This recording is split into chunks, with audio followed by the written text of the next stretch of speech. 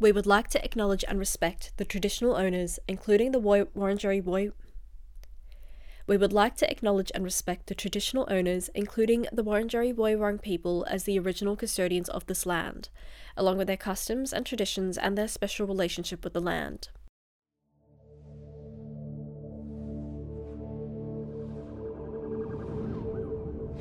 It's Sunday the 25th of September, and welcome to The Wind Down, a recap of the week's news produced by Swinburne University's The Standard. I'm your host, Aditi Gutti. Wednesday marked the last day of Victorian Parliament, and it was an eventful one. Upper House MP and Reason Party leader Fiona Patten revealed on Tuesday via social media that she had been diagnosed with cancer after a tumour was recently discovered on her kidney. She intends to have her kidney removed in October and will then go on to recontest the state election in November. Ms. Patten said she intends to campaign for a Northern Metropolitan seat from her hospital bed over Zoom. She wrote in a statement that she hopes by being public and transparent about her diagnosis, she might encourage others to do the same.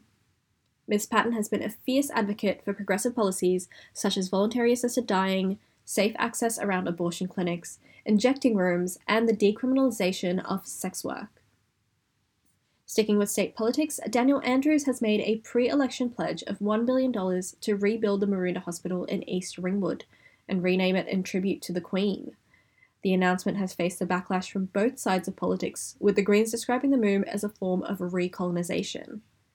Maroondah is a Woi-wurrung word meaning leaf, and Senator Lydia Thorpe has said this is not what a treaty looks like. To change it to anything else is disrespectful to the people, but it also shows that we're going backwards when it comes to uniting this country. Andrews addressed the media on Monday, the day of the Queen's funeral, saying that the council would retain the name Maroondah, but it was fitting to rename the hospital. It's a new hospital, a brand new hospital, and it needs a new name, and that's what we're going to give it. While the opposition has made no comment on the name change, Matthew Guy has announced if elected as Premier in November, he will spend $400 million on the upgrade. While a lot happened in the last few days of Parliament, a lot was missed due to the National Day of Mourning. As a result, bills will be left to lapse without a vote. One of these bills is the Child Protection Bill, which included the amendment to raise the age of criminal responsibility from 10 to 14. Also left untouched was the Health Legislation Amendment, which would see the sharing of patient health data across the public health system without an opt-out function. These two bills, along with the Building, Planning and Heritage Legislation Amendment Bill and the Children and Health Legislation Amendment Bill, will all lapse if the government is not brought back. Additionally, the two reviews by the Independent Pandemic Management Committee will not be tabled before the November state election. These reviews reveal details of the vaccine mandates and communication of COVID-19 rules. Despite an eventful last week for Parliament, Labour is still on track for a landslide. Polls show Andrews leads opposition leader Matthew Guy as preferred Premier by 46 to 28%.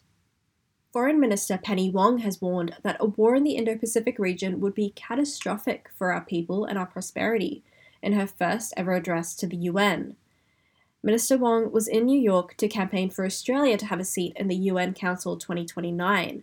She used her speech to condemn Russia's invasion of Ukraine and asked China to exert its influence on Russia to end the war. The death and destruction in Ukraine reminds us all how much we have to lose if we fail to protect the UN Charter. It reminds us that each nation must make its own choices and exercise its own agency. We cannot leave it to the big powers, and we cannot be passive when big powers flout the rules. The day before, Minister Wong was reported to have had a meeting with her Chinese counterparts. China articulates their position. We articulate ours in terms of issues of difference. Obviously, first amongst them is the issue of trade blockages, and that's the issue that I focused on at the outset. I think that is as the Australian people would respect, as you would anticipate, obviously. We do raise, consistent with who we are, the issue of human rights, and that's a consistent position. Protests have been ongoing in Iran across the week over the death of a young Kurdish woman while held captive by morality police. Mahsa Amini was visiting Tehran when she was arrested for wearing her hijab too loosely. While in custody, she fell into a coma and died 3 days later. Authorities say she died of a heart attack, but her father has since accused the police of beating her to death. Women across Iran and the Iranian diaspora have responded by burning their hijabs, which have been compulsory for women since 1979. The death has also sparked a new trend of women cutting their hair or shaving their heads in solidarity. Here, protesters are chanting, "Now they've killed my sister, I will kill them."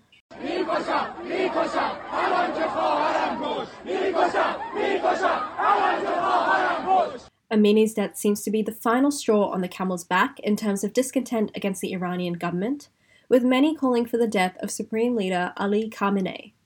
Cost of living hasn't stopped being a problem over the past few months. A while ago, Millie Spencer headed out on campus to ask you how you were managing your rent. This week on campus, we asked you how you've been dealing with the rising cost of rent. Basically, we want to hear from young people like yourself. Are you renting? Are you trying to find a place? Do you think the government takes rent seriously? Give us your thoughts. We, as students, can't really afford it.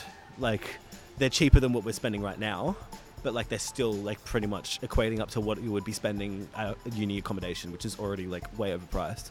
So it's just difficult being students, and especially students that are working part-time in casual jobs. Like, we can't really get that accreditation to live in a house like that so easily. It's a very big coincidence that you're coming here to ask me these questions today, because my roommate just asked me to move out this morning. There are also like not much options available at the moment. Like a few months ago, like 2-3 months ago, there were a lot of options online on Flatmates and stuff, but right now nothing is available. Like, renting is the new norm, and I don't think housing is nearly as affordable or accessible as it used to be. Like, I know my parents, when they were my age, they already had a house.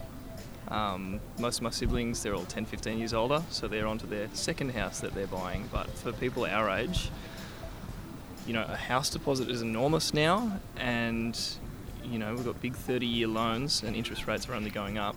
I don't feel as though housing's very accessible, and I don't think that rent is well geared towards young people at the moment either.